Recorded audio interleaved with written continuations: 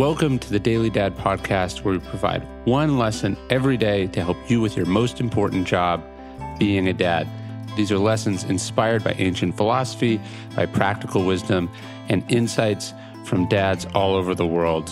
Thank you for listening, and we hope this helps.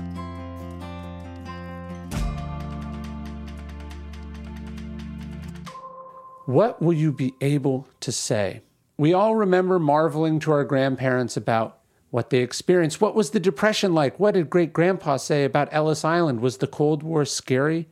We've asked our own parents about whether they protested this conflict or that policy. Perhaps we've even had to wrestle more recently with our ancestors' lack of involvement in now what seem like obvious movements. Where were you during civil rights? How could they not have joined the French resistance? This kind of reckoning is part of the timeless march of history. Theodore Roosevelt, for instance, grappled all his life with his father's decision to hire a substitute to fight in the Civil War instead of enlisting for the Union. But part of understanding that this has always happened shouldn't just comfort you about your ancestors. It should also spur you in your own family. Because history is happening right now. We're in the middle of a horrible, slow-burning pandemic.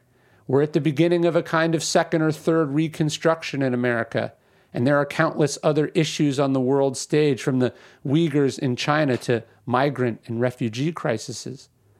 You're fooling yourself if you don't see that as your kids get older, and their kids too, that they are going to ask you, where were you? What did you do? And they're not going to accept, well, I was busy raising you guys. They're not going to look with much reverence with a person who just said, I didn't think there was much I could do. They're not going to accept it was far away, or it wasn't my fight. Think about how you'll have to answer the puppy dog eyes of future generations who love you. Think about what they'll want you to have done, what they'll assume you've done because they look up to you, because you're their hero. Now go do what deserves that. My newest book, Courage is Calling, Fortune Favors the Brave, is now available for pre-order. We've got a bunch of amazing bonuses. You can get signed copies, of course.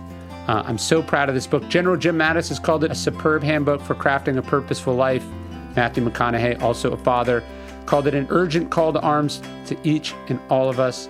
I do hope you check it out. It's my first in the 4 Virtues series: Courage, Temperance, Justice, Wisdom. Courage is Calling, Fortune Favors the Brave. If you want to pre-order it, I'd really appreciate your support. Go to dailystoic.com/pre-order.